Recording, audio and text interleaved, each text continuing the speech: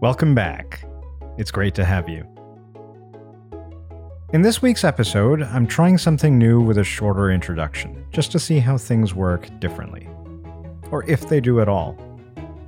I speak with a wonderful communications and speech professor at the Boca Raton campus, Dr. Rhonda Trust Schwartz. Let's get right in.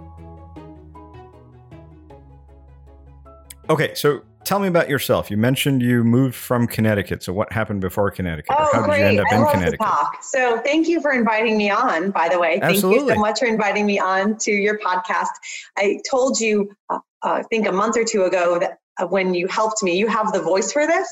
And years ago, I worked at a radio station. You definitely have the voice for broadcast. So keep that in mind. So I grew up actually in a small town called Medway, Massachusetts, a really small suburb of Boston, third generation. So most of my grandparents were born in the United States. The rest came from Europe and settled in Boston for the most part. One grandparent that I never knew, but thanks to Ancestry.com, I found family. So Brooklyn, but 75% Bostonian and 25% Brooklynite, if that's a thing. But I grew up in Massachusetts, so I'm very much a Red Sox and Patriots fan. And I loved New England. I loved growing up in the beautiful fall and in summers. But even as a kid, I loved sledding, but I loved winter for like a week. And the winters just were, as I got older, they got longer. And I always knew I wanted to be in a warm place. So after I finished my college, I went to Bridgewater State College, and I was like legacy. My mom went there. It was built in the 1800s. It was known to be a teaching college. I went for communication, so I studied communication, and I went to a state college, and that's why I'm so passionate about state colleges. I got in everywhere I applied, and some were very, expensive private schools and cities.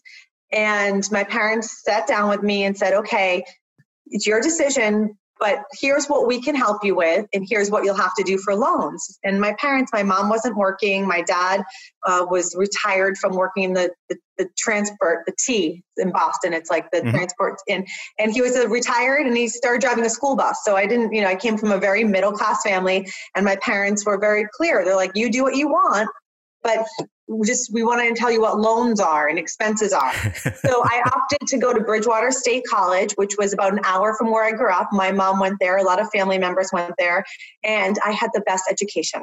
It was the perfect place for me. It was a medium-sized college. A lot of students commuted, like Palm Beach State, but they did have dorms. But even people who lived on campus, a lot of them would go home for the weekend. But I was very active. I was a cheerleader. I was on student council. I was a tour guide.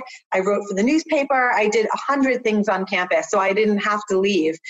And so nothing has changed. No, nothing's changed. I just jumped in and I flew, and I loved college. I loved classes.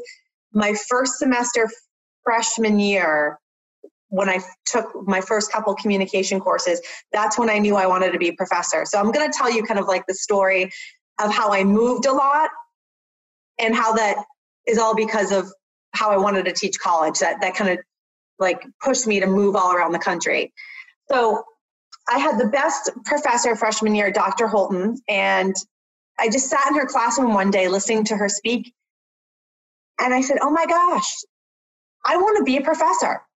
She had inspired me so much, the way she connected to students, the way she taught the material, and it just clicked right there at age 18, in an October New England fall morning while sitting in class is I want this life. I want to be a professor. So I loved my classes, for the most part. Some of the gen ed classes were a struggle, but for the most part, I loved college. I loved learning. I tried to take advantage of every opportunity that was given to me. Like I said, I cheered. I did the student dorm council. I forgot, residence hall, student council, newspapers, tour guides. My first semester senior year, I went to England and studied abroad. It was an exchange program. So I just took advantage of all these opportunities, and truly, I just loved academia. I just loved it and stayed with the communication major. At the same time that I loved communication, I also really loved health.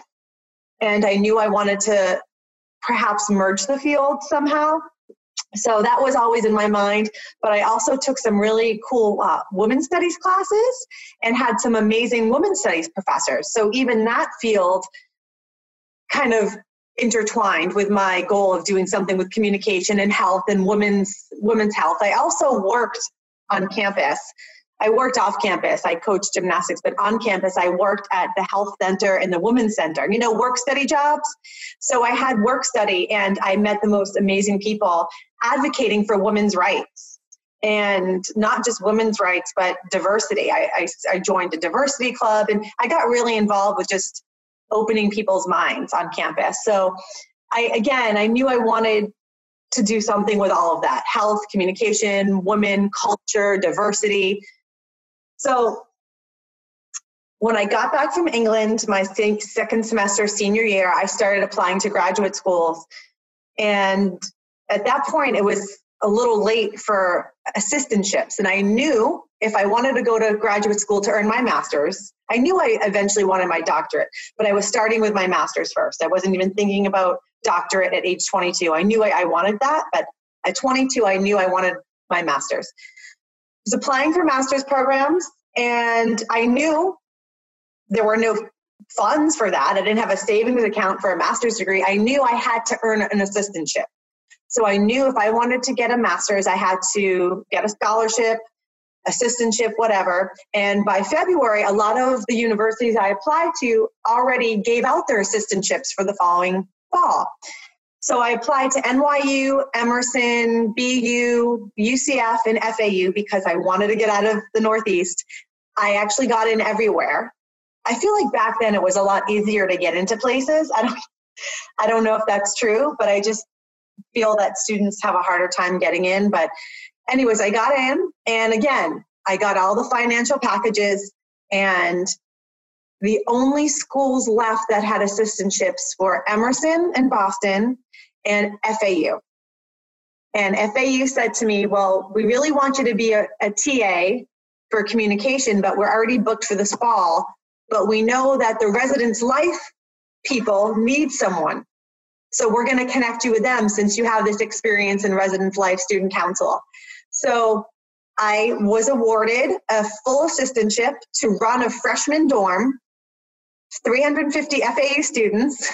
The dorm is now demolished. It was called Tamukwa Hall. That was in 1999. So I packed up my things that summer. My dad helped me drive down to Florida. We drove to Florida, and I moved into my apartment, which was in the bottom floor of the dorm. And FAU was going to pay for my first year of my master's program, provide me with health insurance, and give me a small stipend. I think it was $250 a week. I felt like the wealthiest person in the world because I had my own apartment paid for, grad school paid for, health insurance paid for, and $250 a week. Like, what do I need to buy? And in addition to that, as soon as I moved here, I got a babysitting job. I worked at a gym. I had other income. I always worked. I started my babysitting business when I was 11 years old. So I've always worked. I always worked since I was 11. I literally always had a part-time job. So, what's the big deal working a few jobs in addition to going to grad school, being a TA? I was living in Florida, and it was amazing. I had the most amazing professors that first year. Grad school was much easier for me. It was just, I was taking 3 classes a semester of courses that I loved. I loved every course. I had the best professors who I'm still in touch with now. And the end of the first year, they said to me, okay, can you please teach for us your second year of your master's? We have an assistantship opened up. And at that point, I was kind of getting burnt out of running a freshman dorm. The 3 a.m. fire alarms, the kids smoking in their dorm room or bringing in a keg, So I was like, yes, please. I would love to teach, be your TA. And again, the second year of my master's, they paid for my grad school. I got a small stipend each week, and my health insurance was paid for. And I was able to move off campus and share an apartment with one of my good friends from my childhood who'd moved down to Florida to live with me. So it was great. And that year, I really got to thinking, okay, I know I really want to teach. I love it. I love teaching college. I really started thinking about PhDs.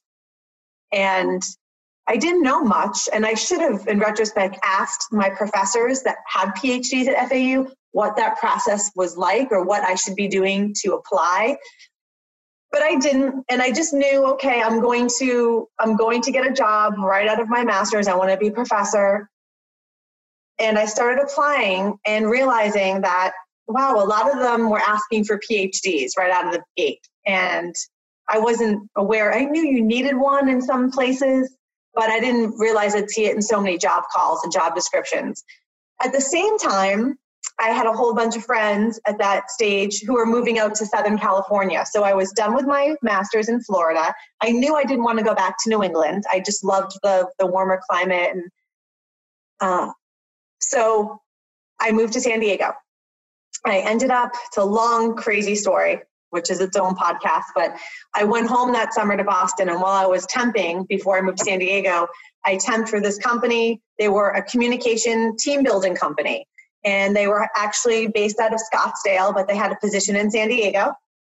And that was bizarre because I was moving there with or without a job anyways. And my plan was to move to San Diego, become an adjunct, and then apply for PhDs for the following year. So I ended up moving out with a job. I was a corporate team builder. So I did these really cool, fun team building activities for big companies. This was pre 9/11, a couple months before 9/11. So people were traveling and spending a lot of money on scavenger hunts. And some of my clients were Pfizer, Deloitte & Touche, big companies that would do their retreats in San Diego because it's a great place to have a convention or retreat. So I worked for this company and at the same time became an adjunct. So I would have one class. By the second semester, so I moved out to San Diego in July, 9/11 happened, and that really hurt the team building industry. People weren't flying out to San Diego to do these big team building events. People were scared of flying. There was just so much uncertainty. So by December, I was like, okay, I'm going to pick up more classes. I'm going to put myself out there. I know I want to be in academia. The team building thing is a little bit uncertain now because of 9/11. So I started applying to more colleges and universities. And in January, I started teaching at the University of San Diego, Mesa College, which is a community college, and Miracosta College, which is about 45 minutes north of San Diego. It's by a big military base. In Carlsbad. It's right near Camp Pendleton. So I was really, I was called a freeway flyer, adjuncting at 3 places. I had so many classes. I had to turn down classes. And the really cool thing about adjuncting in California, they give you benefits. And I did not know that. Yeah. And I had, you had to be 2 semesters in to start getting health insurance. So by my 3rd semester adjuncting, I had amazing health insurance and I was making money. I mean, granted it was adjuncting, but I was pretty secure. And I was, teaching the max at each institution. I also started working for the U.S. Marines as a speech coach. So one of my friends from one of my adjuncting friends said, I have this great consulting gig. It's for the U.S. Marines. It's at their recruiter school in downtown San Diego. And I did that, and they were the best students I've ever had in terms of behavior. They were disciplined. They had to pass, or they would be sent home. They were in recruiter school, so they'd be sent back to. A lot of them would be sent back to Iraq because this was, a year after 9/11 at this point. And it was also a very eye-opening job because I'm telling them to, be bubbly and smile and have passion when they're speaking. And some of them had just seen their friend get killed, literally in front of them. And they were 19 years old. So it was hard for me to be like, oh, wow, I need to change some of the things I'm expecting of them. But it was a great job. And I love that. So that was really, I had 4 things going on in San Diego. And again, I wanted the PhD. So I applied to one school, and that was the University of California, San Diego. I didn't have any publications. I just sent an application in, and just like my bachelor's and my master's, I assumed I'd get in because I always got in. I never didn't get into a school. Well, I didn't get in.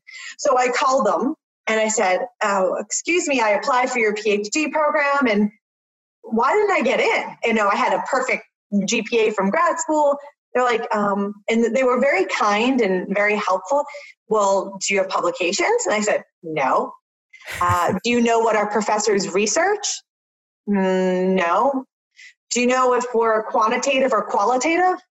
"No." I had no idea what they were talking about. I didn't realize that for communication at the PhD level, you need to be very focused. You need to connect with professors at least a year before you apply to the program. You need to know if they're statisticians, if they're qualitative research, if they're ethnographers. You need to go to conventions and meet these people before you apply to the program.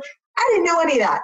So I got on the phone and I called my professors from FAU who wrote me letters, who mentored me. And I said, "Can you believe this? I can't believe I applied to one school and I didn't get in." And they laughed at me, and they laughed hard. And they said, "You know what, Rhonda? When we applied to 15 to 20 schools each, and we got into one or two, and we had publications." And I was like, "What? Why didn't anyone ever tell me this?" So the second year I got smart. I applied to 2 programs. Oh, you doubled your attempts. I applied to 2 programs. I was so busy with my adjuncting and teaching at the Marines that I didn't have time to go to conventions. I didn't have time to get a publication going, and I didn't get in. I think they were UT, Austin, and Santa Barbara. Again, I didn't know what they were about. I just kind of blew it off that year because I was so busy with what I was doing in San Diego, and I was happy. The third year, I got serious. I said, "Okay, I really want this PhD. I'm 25 at this point. I'm like, I know PhD will take a while, so I need to get serious." So I called my old professors up again at FAU, and I said, "Okay, I'm ready. I'm ready to seriously to apply for a full-time assistantship PhD program because I didn't have money for the PhD. I needed to be 100% paid for, just like my master's." So I knew that it was even more competitive because not everybody gets an assistantship who gets into the PhD program. So I went to a convention. It was actually held in Miami. So I was living in San Diego. I flew to the National Communication Association, which is one of the largest organizations in my field, their annual conference. I met people at that conference, programs that I was interested in, programs that had PhDs in communication and culture, programs that had PhDs in health communication. I went and I met professors. I told them I had actually had business cards made, and I went and introduced myself at every session. I went to listen to them speak. I went to the social hours and I passed out cards and I introduced myself and I said, "You're going to be getting an application from me, and I hope you consider me as a strong applicant." And I did that. I think I applied to 5 or 6 schools. So I didn't do 15 or 20. I also, at the same time, partnered with one of my professors from FAU and started writing a book chapter. Oh, hang on, I'm just going to turn off my phone. So I started writing a book chapter, and the book chapter, and it's published, examines the romantic relationship in the film Titanic, and looked at how the female role in Titanic was strong and actually physically bigger than Leonardo DiCaprio's role, and wealthier and powerful and survived, versus the male character who was skinnier, poorer, and weaker and died. And so I looked at women's roles and how it challenged the status quo. So it was like a cultural studies analysis and feminist analysis on the Titanic, which I was obsessed with. At that time in the late 90s and early 2000s, I was obsessed with Titanic. So I partnered with my professor. I had a book chapter. So now I had a publication. I had built my resume so it would fit each school that I was applying to. And that year I got into 2 schools with full scholarships, full ride. I got into Howard University, which is in DC, And I was going to get a PhD in communication and culture while running their speech and debate program, because that's something I also did in San Diego. I worked as a speech and debate coach at one of the colleges I adjuncted at. So I had the speech and debate experience. So I was accepted to Howard. However, DC is very expensive, and I think the stipend to live I was awarded was like $6,000 a year, and that was not even going to cover rent for a couple months, I think, because it's so expensive there. So, and I also got into the University of Connecticut, and I knew that program. It paid a lot. I was awarded a full assistantship with a $20,000 a year stipend. So for the rural Connecticut, when you don't have to pay when you don't have to pay for school, that's a lot. I knew I could adjunct, but I was a little hesitant about the University of Connecticut because they were a Research One university specializing in quantitative analysis. So I had to be a number cruncher. There was no analyzing culture and doing interviews with people and ethnography. It was numbers. You couldn't even mention qualitative research in my department. So I love DC. I love Howard.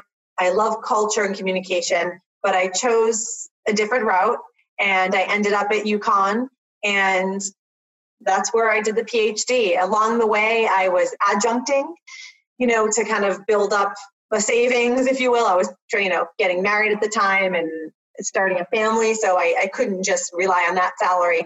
It was 4 years of coursework, 2 mini dissertations, and a very, very challenging comprehensive exam, which had to be defended orally as well. UConn had a very rigorous program. They've changed it since. I think they removed the 2 mini dissertations we had to do before a big dissertation. And so it was about 4 years of coursework, and then I took 3 years to dissertate because I started having children and working full-time as well at Fairfield University. So I was a visiting professor while dissertating and while having kids. But we were living in Connecticut, a climate which we didn't want to be in. We didn't want to be in there, and loved the fact that I was earning my PhD, but knew I had to leave, knew for my mental health I had to leave, even though I have so many roots in New England and the New York area.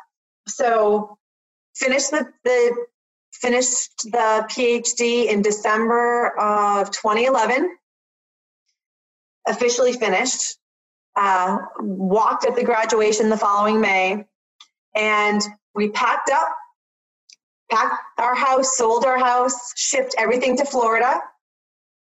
I did not have a full-time job. I was going to teach part-time at FAU and part-time at Palm Beach State. I had connected with a man named Steven Frischman, who's now my department chair, saying, "Hey, I'm moving to Florida. Can I adjunct?" So this was in 2012, where we sold the house and we're packed up and moved in with my in-laws, because we were buying a house in Parkland. And a week before we were about to drive down to Florida, my old department chair from Fairfield University called me and said, "I'm at Boston University and we want you for a year." And my mouth dropped, because growing up in the Boston area, BU was just always like a big deal, a big school, especially for communication. So I said, "Dr. Shanahan, I'm flattered, I'm honored, but we just shipped all of our furniture to Florida. We have a deposit on a house in Florida." And he's like, "Do you have a job in Florida?" And I'm like, "Well, adjuncting. My husband's going to work remotely for his job in New York." He's like, "You're moving to Boston for a year. It's going to change your career and define your career." Mm-hmm. So it's a long story, but we ended up doing that. We lost some money, but the salary at BU for that year was really good. We lived in an apartment with our 2 kids. Now we have 3, but at the time, 2 kids in Boston. I walked to work every day. I walked my kids to their preschool. We didn't drive. It was awesome. I had never lived as an adult in Boston, and the experience I gained at Boston University was priceless. It was such an amazing year. I had a 1-year position for someone who was out on medical leave. I did more research. I made some amazing friends, colleagues, and it was really eye-opening. our plan was after that 1 year, start applying for full-time jobs now that I would have a BU on my resume and some more publications and move out of the Northeast. But I was recruited by a small school in Connecticut called Post University. Post University is about 100 years old. They only have about 500 students on campus, but they have about 15,000 online. Oh, wow. And they have a very good online program. They have a lot of contracts with military, so they have a lot of active duty students. But they didn't have, back in July of 2013, a communication major. So they heard about me and they recruited me to build and design their communication and media studies major for their face-to-face campus students, which was a small amount, but an online program as well. For the majority of their students were online. And I said, but I've never taught online. They said, you're going to learn. And they offered me a great salary. And once again, we pushed our dreams of moving to Florida aside because at that point, I didn't have an offer in Florida. Mm-hmm. And I had a family and a husband who had moved all around for me already. So we made the decision to move back to Fairfield, Connecticut, which is about an hour outside of New York City, and moved back and got a house. And I started working for Post. And it was such a love-hate relationship because Post was a private for-profit institution. Mm-hmm. And it was everything that I'm like, I'm all state college all the way. All of my degrees are from state schools. My bachelor's, master's, and PhD are all state school. So it was hard for me to listen to they have a very corporate structure.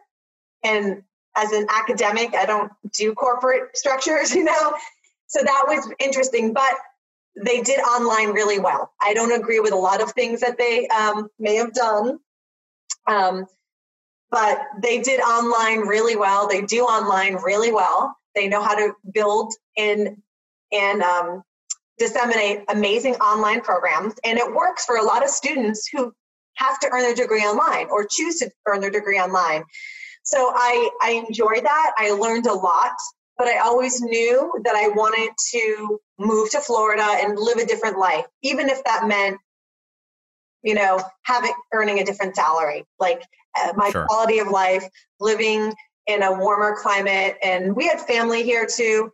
And I just also knew that I was very committed to state college education. State college education was what gave me my love of higher ed. And I knew that's where I would end up. As much as I loved, learning about online and building a program at Post University, I also knew that being at a college where maybe I don't want to sound like, but I feel like I could change the lives of people at a state college more so than at some other institution. Sure. The way my life that's was understandable. Changed, the way my life was changed by my professor at my state college. And so I started looking, and we were really looking at Southern Florida and Southern California. And I was looking, and my husband, he was in for his former job. He was always in front of the computer, and he was always looking for me. And I have to say, he did find this Palm Beach State job. It wasn't advertised on Higher Ed. It was on their website. So it was kind of, and he found it, and I applied. And that year I applied to about 20 jobs. You finally learned your lesson. I learned my lesson. People laugh oh, you have to apply. But it's true. And as you know, it's a 9-month process. I applied in October. Mm-hmm. I found out I got the interview in March. I passed the first interview. I went in mid-March, flew down to Florida and had the second interview, and then found out in April that I got the job. And I found out I was one out of hundreds. Wow. Yeah, which I don't know if that was an exaggeration or not, but I was told that I was one out of, I think initially 200 applicants. And of course, I'm sure they narrowed it down to 10, It's still, even if 200 people think of applying, even if 150 of them are appropriately qualified, that's still right. Amazing odds. So, and I do think having that online experience helped me, because I remember at my interview talking about, and I was excited about it. I was one who years ago was against online learning. Honestly, I remember years ago it was first brought up at a meeting at Fairfield University. And I said, how can anyone ever get a communication degree online? But as I got into it and realized this does work for the certain student, and it works well. And for the student who wants it to work well. So anyways, Palm Beach State became my home August of 2016, and I love it. I absolutely love it. I love what I teach. I think what I teach is so important. I teach communication, human communication, which encompasses also how to give a speech, but we also talk about how to communicate with your partner, how to communicate with people you work with, you live with, how to communicate with people in general, self-esteem, self-confidence. We talk about the media's impact on us. We talk about, I was able to bring in my passion for health communication. We talk about health communication because while I earned my PhD at the University of Connecticut, I worked for the Center for Disease Control on a health communication grant, where I helped conduct research for a professor who was trying to design a safe sex video game to help educate inner city youth on how to negotiate safe sex with a partner. Sure. How to talk about sexual health, how to talk about getting tested for STDs and HIV. So I was able to bring that into the classroom. I have my students do this really cool persuasive health speech where they have to pick a health topic and try to persuade their classmates maybe to wash hands or to get tested for a disease or to not text and drive. So I'm able to bring in my passions for health into the communication class. And I always tell my students, regardless of major, whatever major you decide to do, you're always going to know how to communicate. Whatever field you go into, communication skills are priceless. That's why Palm Beach State, among other colleges and universities, require that you take a communication class because the skills in class are essential. So I'm here now. I'm here at Palm Beach and I love it. Along the way, especially living in California, I got into other really cool things that I'm interested in. I became an herbalist. So I went to herb school. That was fun, learning about medicinal herbs. I also became a doula, which is a birth assistant. And I also became, when I moved back to Connecticut, I became a lactation counselor and actually had my own business helping new moms and their babies with breastfeeding. So I was able to incorporate those health passions I talked about along my personal and academic journey. If you don't mind a segue, that was something I was actually interested in about. Recently, maybe not recently, a couple of months ago, there was an email that was sent out. I don't know if it was you or if it was someone else that sent out mentioning that there was either a room that was available or a private space that was available for, mothers that needed to nurse. And I read that email after having gone, I think I had just come back from a conference and I can't remember which one it was. Probably RUM, Research in Undergrad Math Education. It was either that or it was one on inquiry-based learning. But both those conferences, at least the people that attend, they give a fair bit of, what word do I want to use? They think about the needs of all their attendees, as opposed to just saying, okay, cisgender white male is going to show up and going to give a talk on, the importance of inquiry-based learning in mathematics. It was the first conference, one of the two of them, where I was asked for my gender pronouns, and I didn't know what that was. So I said, what the hell is a gender pronoun? So it was not judgmental in any way. They said, well, this is what a gender pronoun is, and how would you like to be identified? So I said, well, what are my options? I didn't know that there were options there. So I picked he, him, his. And then I said, well, what did you pick? Because now I don't want to be wrong. I don't know if this is a test of a sort. And then they asked if I were traveling with someone who was nursing. I said, no, but what if I meet someone who's nursing? So, is there an extra lunch ticket or something that I get out of this? And they said, no, we have nursing pods that we have at random spots, not random, but at predetermined spots on the conference floor, where instead of having to go back to your hotel room or instead of having to, go to a room by itself, you can go and privately nurse your child. And I thought, this is fantastic. There's no reason why a mother of a young child should be excluded from presenting at a conference or, Mhm.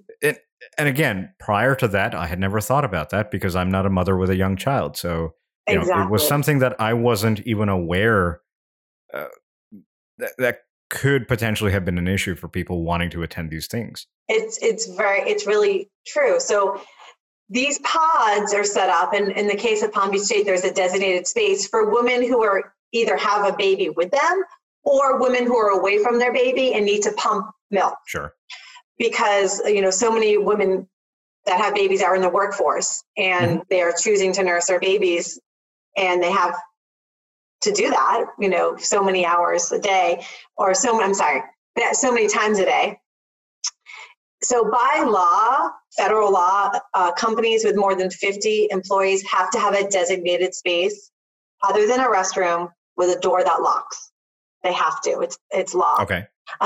So for me as a professor and other professors at Palm Beach State, no brainer. Most of us, not all of us, have our own office. Most of us have our own office. So it's never an issue. But it occurred to me when I had a student who gave birth, not in class, but during the middle of the semester.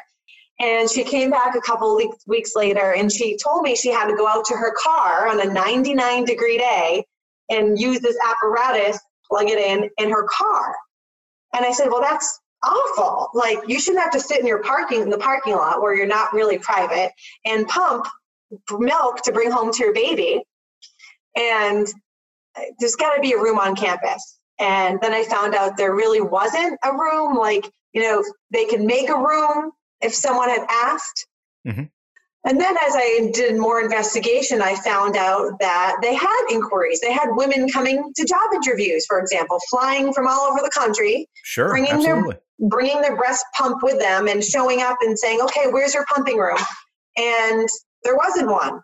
There wasn't a designated one. They always would make a space. It would be a makeshift thing. Right. Sure, I understand. So fortunately, the provost on our campus did a great job of working with facilities and acquiring a space. So there's a designated space that anyone can use, student, faculty, staff, visitor can use.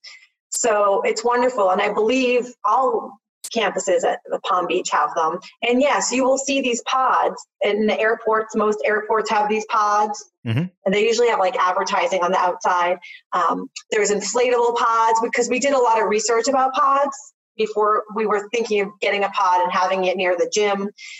But I'm glad to hear that the convention you went to had a pod, because if someone didn't want to go back to their hotel because they were in between, presenting and listening to a presentation, they had this option. That is amazing. And it makes me so happy that, we're seeing that. When I spoke with the other faculty members that were there, or grad students or whoever, they mentioned that their institutions had these things, or they had designated privacy rooms, they call them. And I was curious. I reached out to fellow faculty at other institutions in Florida, and they were similarly clueless as I was. Mm-hmm. So do you think it's just a socio-political climate in the state? I do. Like Florida, so there's federal law surrounding breastfeeding and pumping, and then each state has their law. All right. So federal law, and this was under, I forgot the name of the act Obama put forth. I used to know all this. In Connecticut, I was the policy and advocacy chair for the state and the Connecticut Breastfeeding Coalition. So I had all this knowledge about 5-7 years ago, tons of knowledge. But there was the act, forgot the name of the act. There was a healthcare act put in place, not the Family Care and Affordable Care Act? The what? The Affordable Care Act? It might have been under the Affordable Care Act, because it's all. That's the only big. It must have been under that, and it was definitely under the Obama administration. But under that administration, the law that came in, if you have 50 or more employees, you must provide a designated space that cannot be a restroom. You must provide unpaid breaks without penalizing. That law came in place. Now each state has their own law. Connecticut, California, Vermont, Hawaii, Massachusetts, state law supersedes federal law. So in those states that I just mentioned, if you have one or more employees, you have to provide a safe, clean room other than a restroom with a locked door. So it varies by state, and state law always supersedes the federal law. Sure. Florida they're not the worst in the country, but their laws are definitely not as with the times. Thank you. With the times as these more progressive states. Does that make sense? Sure. In terms, but it depends on the university. I think FAU does have a space, I think. But they also have to think about, it's not just for their staff, their students and their faculty, it's when they have conferences at their places, at their schools, when they have visitors, what does that say about the institution? Now I'm remembering, there was a professor, she's no longer at Palm Beach State, and when she came for her interview, before she came, she asked them on the phone, okay, and there'll be a designated space for me to pump, and she said she almost didn't come because of the response she got. But again, all that was clarified. They did provide her with a space, and now there's a room. So it's wonderful. And yes, I'm glad I was a part of that. When I first had my daughter, another faculty member, I can't say it was my original idea. Another faculty member said, you're lucky you have your own office. What about other women? And then I had that student who didn't have space. So those two experiences were the catalyst for me to have the conversation with my provost and facilities, and they moved quickly and they did it, which is great. That's wonderful. Mm-hmm. That's absolutely wonderful.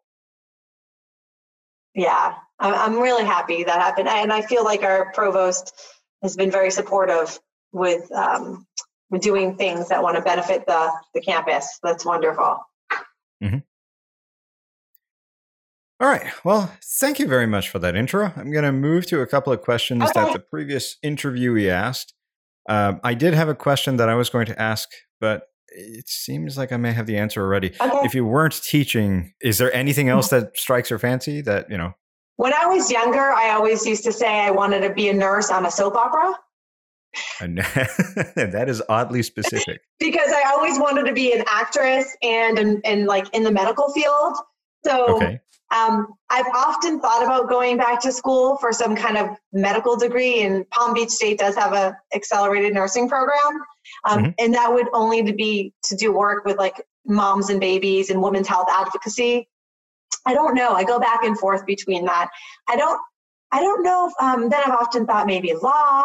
I've often thought about law enforcement because I'm really a rule follower, and I'd like to investigate things. So I've always thought about things in my head, but when it comes down to the practicality of it, I don't know. I don't think so. I absolutely love what I do, and working with the students that I work with is amazing. I love our students. Fair enough. I didn't, after I heard you talk for the last bit, I didn't think that there was anything else that you'd rather be doing. So I'll move on to the other questions. These did not come from me, but from the person I interviewed last. What is your favorite book? Gosh, all right, that's a...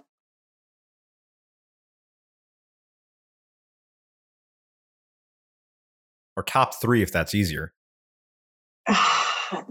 There's I don't know if I made it worse. I mean, there's so many because there was a time in my life I read books all the time. Then there was a time in my life I didn't pick one up for a while. Now I've had the same book on my nightstand on and off since August because I'm always like reading or doing something with my kids. But then I've picked up other books and read them in like a week. I honestly have to say that it's a book that I read years ago, and I still have it on my bookshelf. I carry books. I've moved so much. So my parents still live in the same house I grew up in, but when I was 18, I left and I moved. I haven't lived in the same address. I haven't lived at the same address for more than 3 years since I was 18. Wow. I'm hoping this house will be it for a very long time. But I've moved so much and my books have always come with me. My husband was always like, oh my gosh, we have to take these again, because I have books and books and books and books downstairs on my bookshelves at school, in my office, books. One of the books that stands out to me, and I read it when I was young, I first read it when I was 18, Celestine Prophecy. And there were a series of 3. Do you remember who it's by? Yeah, I'm going to search. I could run downstairs on my bookshelf, but I might get winded if I run back up. That's all right. I'm going to Google Celestine Prophecy. Oh my gosh. Great book. James Redfield. And he wrote Celestine Prophecy, Celestine Vision. I have all 3 of them, and then one more. And is it fiction, nonfiction? What kind of book is it? It's nonfiction. He talks about different psychological and spiritual ideas rooted in like Eastern traditions and like New Age spirituality. Mm-hmm. So after reading his book, I really wanted to go to Machu Picchu. All right. And I really wanted to go to Sedona, and I just wanted to, and a lot of what I read back then is coming back when we talk a lot about mindfulness, when you hear a lot of people talk about being present and mindfulness and noticing the coincidences in life that maybe aren't coincidences. It's a very like spiritually deep book. Sure. And it always, and I haven't read it in years. I mean, I first read it when I was 18 and then would reread it every couple of years. But again, I have it with me on my shelf. I can tell you exactly where it is in my bookshelf. I organize my books according to like topic.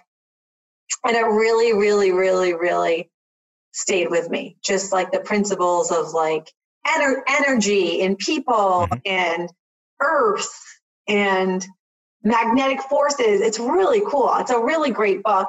And again, after he wrote that, it was Celestine Vision. And then there was a third one, which I can't remember the third one. Celestine Vision, oh, I guess there was a film made about it. I haven't seen the I'll have to check it out. I haven't heard. Oh my gosh. Yeah. Of these great, books or the great series. Author. And then there was another one, along another nonfiction that was kind of in that same family. And then, of course, like the basic, I shouldn't say the basic fictions, but like Little Women, Gone with the Wind, you know, those Sure. kinds of novels that have always stayed. I love Shakespeare. Shakespeare is one of my favorite, and Emily Dickinson. My mother was an English major, and again, she went to the same college I went to, and she keeps books as well. So I have a whole bunch of her books from when she was in college, and mm-hmm. just reading through her Shakespearean sonnet books and Emily Dickinson books. Those really speak to me as well. Cool. Very cool. So it's really interesting. I'm going to find those other books that he wrote in addition to Celestine Prophecy and Celestine Vision, and then I will let you know because it's chatting. Please do. It sounds interesting. And I have a backlog of 8 books that I'm trying to clear. So once that happens, I was forbidden from purchasing more books. That's, and I remember as a child, my mother always took us to the library, and she would come, like, she couldn't just pick one book. She would always have stacks of mm-hmm. books. And my dad would be like, oh, why are you taking so many books out? And then I found myself doing the same. So, you know, when I go to a library, it's dangerous because I'm interested in books and learning. So mm-hmm. I think that's, but I had to stop buying books a while ago because I was moving so much, and it was like, you know, getting expensive creating all these books around the country. Sure. From my moves to Massachusetts, to Florida, to California, to Massachusetts, to Florida, back to Connecticut, and A and B and C. So, but books are super important. I mean, it's very hard for me to part with them. Very hard for me to part with them. So that was a great question. Speaking of book, can I talk about my book? I was going to leave that until the end, if you don't mind. Perfect. Okay. So next question. What is something people would be or have been surprised to learn about you? Okay. Well, there are a couple of things. I really have dark hair, but it's gray. No, that's not a surprise. That's obvious. I love Celine Dion, and I think a lot of people laugh and they're shocked. I recently went to her concert in Miami, in January. It was her world tour. I had seen her several times in Vegas. She had her own venue in Vegas. But I think they think it's so funny because I also love hip hop. I also love rap from the 1980s. I also love, I'm a huge dancer. So I love dance music and R&B. And when they hear I love Celine Dion, and it's not I'm obsessed. I went through a big period where I was overly obsessed with Celine Dion and collected all kinds of books about her. So people often laugh and they're shocked that I'm such a big fan. In fact, I recently told friends, Celine Dion was on a concert last weekend. A lot of famous artists gave a concert. I don't know if you've heard about it. Mm-hmm. From their homes, Stevie Wonder to Celine Dion, sure. J-Lo.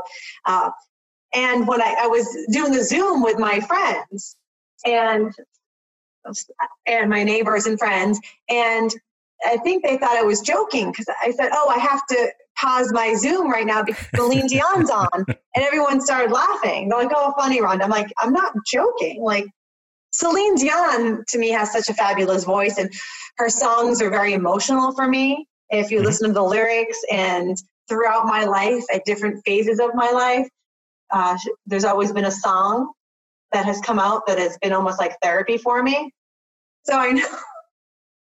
Yeah, you don't have to defend your choice. Julie, my significant other, she is, I would say, a rival Celine Dion fan. And we did not go to that concert because I was like, no, I'm not paying money to go see Celine Dion.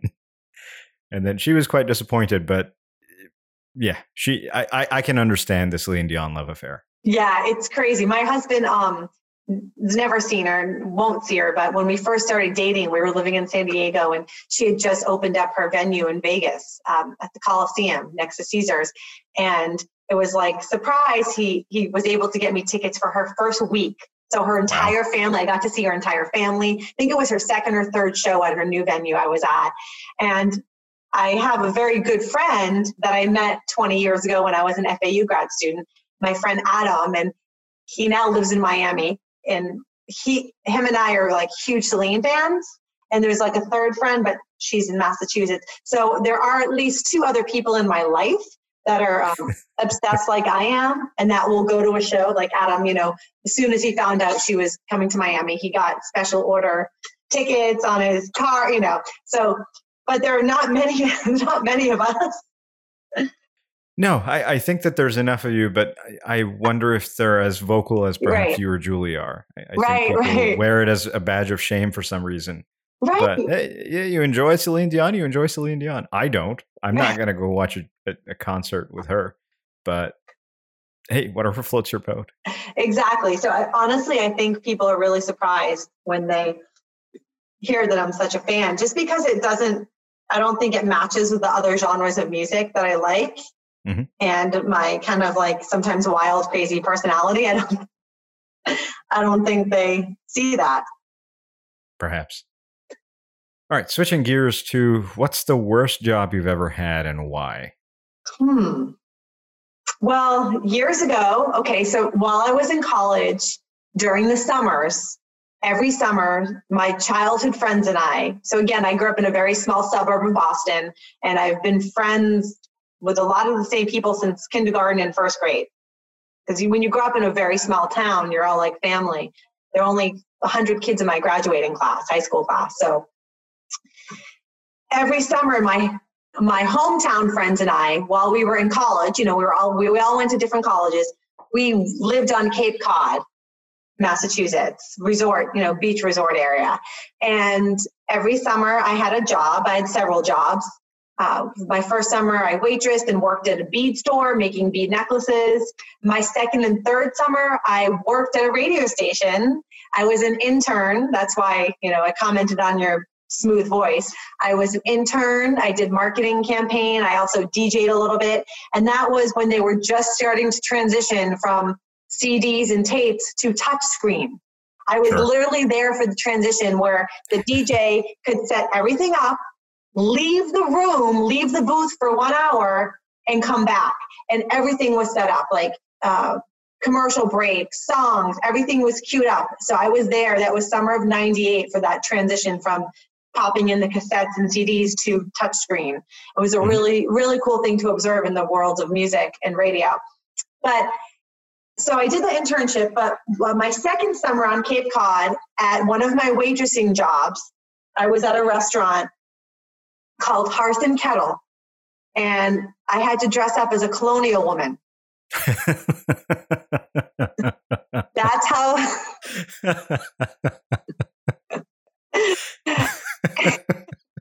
Sorry, I shouldn't be laughing. I have a scrapbook. I used to be one of those I still love taking pictures. I took pictures of everything and would immediately develop the film and put it in my album. So I have all these albums in the 1990s and early 2000s of my adventures, because that's what, we didn't have digital back then. So I have a picture of me, but I had to wear a colonial girl outfit. And it was a long colonial dress with the big bonnet and the apron. And in Massachusetts in the summers, it's really humid. It's humid. Sure. And a lot of places don't have AC because you only really need it for a couple months. So imagine a 90-degree night in a colonial girl outfit, waiting tables. You had to I will be forever grateful if you can share that photo. I will find the photo. If you can. Oh, I definitely have it. And my roommates would laugh at me. Oh my gosh, every time I'm leaving. Or we always had parties. So I'd come home from waitressing at, 10 or 11 o'clock at night, and my house would be full of guests. And I show up in my colonial, I walk in from my work and I'm in a colonial outfit. So it was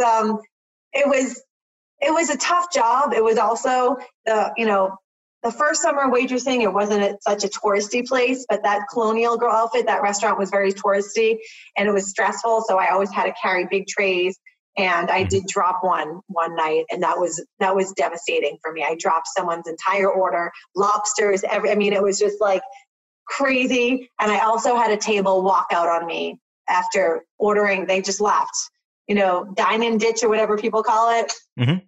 They ordered wine and champagne and lobster and fancy dessert and bolted. And I was devastated. Yeah. So that was a hard one. Yeah. Other than that, I pretty much like my jobs. I nannied throughout grad school, and that was, sometimes that was hard because they weren't my own kids that I had to, but I think that's the job, that the colonial girl job, waitress job takes the cake. Yeah. If you could choose one superpower, what would it be? Snapping a button and having everything clean. Yeah, I don't know if that's just a stereotypical mom answer, but I have a feeling that Julie would say the same thing. Right. Or my mom would say the same thing. And like I wonder if non-moms are similarly OCD. Some are. Some would say, I know some people that would just snap their finger and, they're on vacation. I think just snapping it. But also I think healing powers, or, on a more serious note, like being able to heal, if the superpower of just healing people. Sure. Would be really cool. Yeah. I think that's why I've been attracted to like the natural medicine and the herbal medicine and that holistic lifestyle that I've always been drawn to. All right. Cool. Okay. So you said you wrote a book. I'm writing a book. Oh, you're writing a book. What is the book about? I'm writing a book. I can't disclose the title just yet. It's a surprise. Oh, okay. But I'm in the process right now of getting IRB approval. So the Institutional Review Board, you know IRB, right? Yes. Okay. So just for listeners out there, anytime you do research on human subjects, whether you're doing, medical research or just interviewing them, not touching them physically, but just talking to them, when affiliated with a college or institution, you have to get, you should get IRB approval if you plan to publish any of your results. So the Institutional Review Board at Palm Beach State currently has my application. They got it in March, but because of, of the quarantine, it's been a little bit delayed. And I need them because I plan to interview Palm Beach State students The first couple chapters are written because I don't have interviews, but basically I'm interviewing students and students who really can say their life has been changed because of State College. Students that really can say that despite all odds, here they are getting a degree and perhaps transferring now to an Ivy League or transferring to a four-year institution, and maybe they're the first in their family. Students who have defied all kinds of odds, some on the immigration level, some living in complete poverty in a hotel room. So I've had these amazing stories over the years, and I've been teaching since 1999. So, Oh my gosh. I'm thinking of a gentleman named John Smith. That's his actual name, John Smith. He's one of my mentors in Project Slope, which is a research fellowship I have through the American Mathematical Association of two-year colleges. So his PhD, which he finished recently, was, I don't want to butcher the name, but he did something very similar. Now, his work might have been a little too close to mathematics, but I'll share his contact information with you if you want any insight on how he conducted interviews. And he has he has the ethos of a grandfather. Well, he is a grandfather, but he also has, you can be a grandfather, but not speak like one. Even if he weren't a grandfather, you would say that, okay, he sounds like a grandpa. And he has this very admirable ability to disarm you and get you to say what you really want to say, not by, tricking you into something, but genuinely being interested in hearing what you have to say.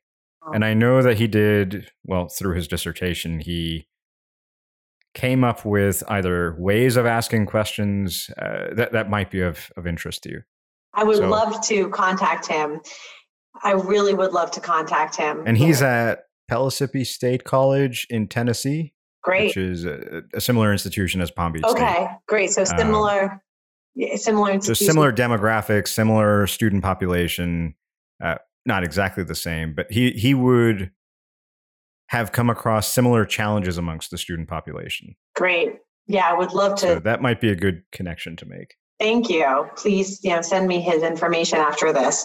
But yes, so just teaching, and a lot of my teaching since 99, 2000, I would say maybe 60% of it, because I have been at some universities and so forth. But even while I was at universities teaching, I always had part-time gigs at community colleges or, at state colleges or community colleges. And that is the population I feel that I'm a fit for. I do. I feel that over my years, I've just seen so much growth in students and following them. I still have students now randomly emailing me from when I taught in California. One's a pharmacist, and they took my public speaking class in San Diego years ago because it was a requirement to get to pharmacy school. And now they're doing all this cool research as a pharmacist. And he said, I never understood why I needed your class until now. And because I'm presenting and I'm going around talking about my pharmaceutical work and so forth. So it's so inspiring to me also to listen to their stories. I work at Palm Beach State also with honors students. So I'm the honors liaison for the Boca campus. And actually the other day, one of our honors students just won the Jack Kent Cook Scholarship. So he'll be receiving $40,000 a year to continue his education. And we've had several come out of Palm Beach State. It's a scholarship awarded, I think, to only 10 or 12 out of the United States. Holy cow. So, and we've had a lot come out of Palm Beach State.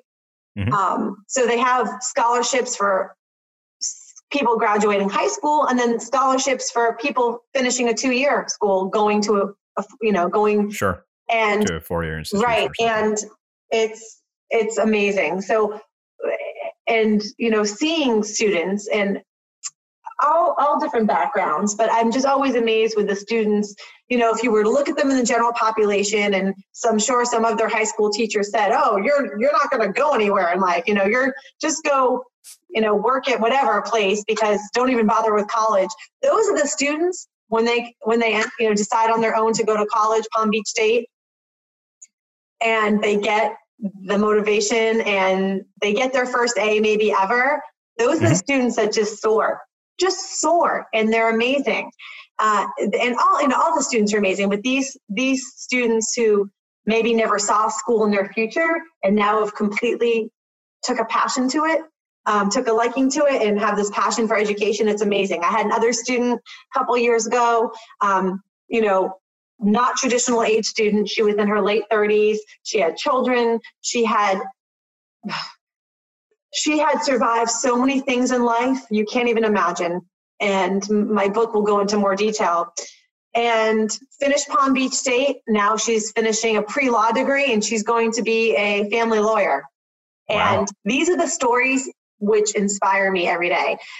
These students who, if you had looked at them 5 years ago, 10 years ago, or in her case, 20 years ago, you would have thought, well, in some cases, they maybe weren't going anywhere. They were into addiction, or some even incarcerated, or some didn't even have money to live. And then for different circumstances happened and they ended up in college. And Palm Beach State, among other community or 2-year colleges, were anyone. I forgot the technical term. Open access institution. Thank you.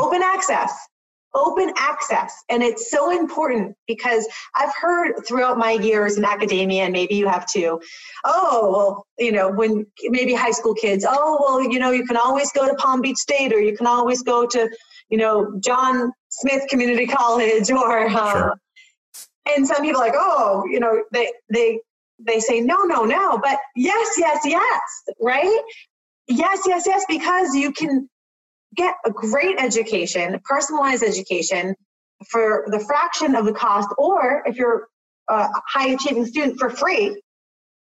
So many of my honor students, they're not paying for Palm Beach State, and they're not going to pay for their next institution because they are awarded scholarships. Mm-hmm. And there's so many ways where you can really take advantage of all the benefits that the state college, the 2-year college, has to offer. And it's just great when I see students that are really making the best out of it. They're taking advantage of all the opportunities, and they're on their path. And I'm so happy for them. And that's what the book is about. So each chapter is a different student, a different journey. And these stories, again, some of these stories are hard to read. Sure. Some of the stories, they're almost like movies, what some of these students have been through, whether it's in this country or in a different country, or even in their local neighborhood. Some of the things they've overcome to be in school. And, I asked some of them, just from casual conversation, where would you be if there wasn't an open access Palm Beach State? Mm-hmm. And it's just amazing. It's amazing. So I don't think there's enough attention given in our country to these students and to institutions like ours. Well, I certainly hope that the book does that. Me too. Or remedies it. Not that it continues the path, but I hope that it remedies it. And please do share. I will certainly buy it whenever it comes out. Yes. Well, once I get the official IRB approval, I can start writing the other chapters that involve the Palm Beach State students. Mm-hmm. I can start, continuing, like making the conversations I have with them official and interviewing them, and recruiting more for the other interviews. And once that's in process, I want to, get it out and have like a book party and, spread the word, because I think it's important for everybody who's in higher ed. I think, we have an appreciation for what we do, but I think just maybe others outside don't realize the opportunities people are given at colleges like ours. I look forward to reading it. Whatever comes out of this, it certainly sounds like a worthwhile. Yeah, it's been something I've been thinking about for about 3 years. Mm-hmm. And it's time. It's time to, make it bloom. All right. Well, for the last question, What title would you give this podcast and or this episode? Right. I've often wondered why the title of your podcast is My Podcast Needs a Title. I Need a Title. It's I Need a Title podcast. It came out of a conversation that I was having with a couple of my students during those bring your own meal to Zoom meetings. And the students saw the mic, so they said, hey, you should start a podcast. Just because I have a mic, I should start a podcast. But eventually the idea was, or through my conversations with them, I realized that the most successful companies historically have not done something new. They've improved upon what other people have already done, but perhaps not well. So, there were plenty of laptops and desktops before Apple started making them, but they made it better. There were plenty of mobile phones. Apple made a better mousetrap. So, the world uses an iPhone now. There were voice assistants. Apple made a better one. So I looked at successful podcasters and what they were able to do. And it was more so, if you can get someone else to generate content for you, then you don't run out of ideas. Because someone else will always give you something. Whether it's good or bad, you run with it. That's a risk you take. True. But if I have to come up with a title, there's a very good chance that people might not like it. Or people might look at it and say, well, that doesn't sound appealing. They might still think the same thing about I Need a Title podcast. But at least that's what my thought process was. That if I can get people to come up with questions, which I was going to send you an email after we ended. Hey, can I have 3 or 4 questions to ask the next person?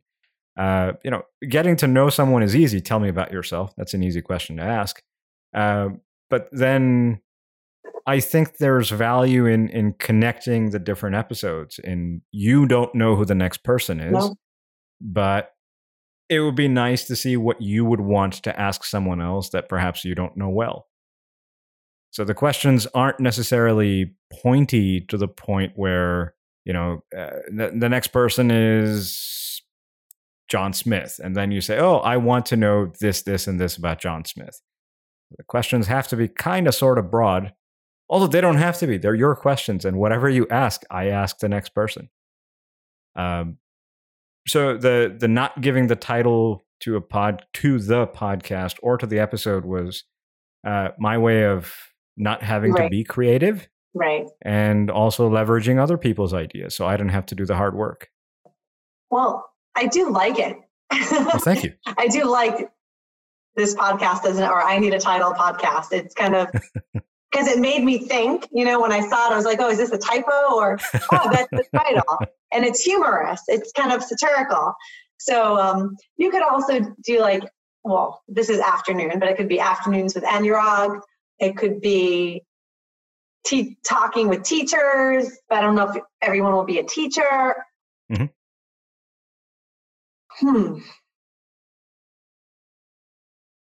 Lessons outside of the classroom. I mean, it depends if you want to keep it like an academic. Well, this is assuming you're taking over the podcast from now until the end of the... If I was taking over the podcast. Yes, what would you title it? This is your podcast now for the next 10 seconds, or for however long you want it. Trusting Yourself with Dr. Trust. Interesting. Because I've always thought that as long as you can trust in yourself and you listen to yourself and you're secure in your decisions, you'll be okay. And my last name happens to be Trust. So I've often used that. There's multiple layers there. There's a lot of layers. So if it was my podcast, I think I would go along, something with my last name and Trust.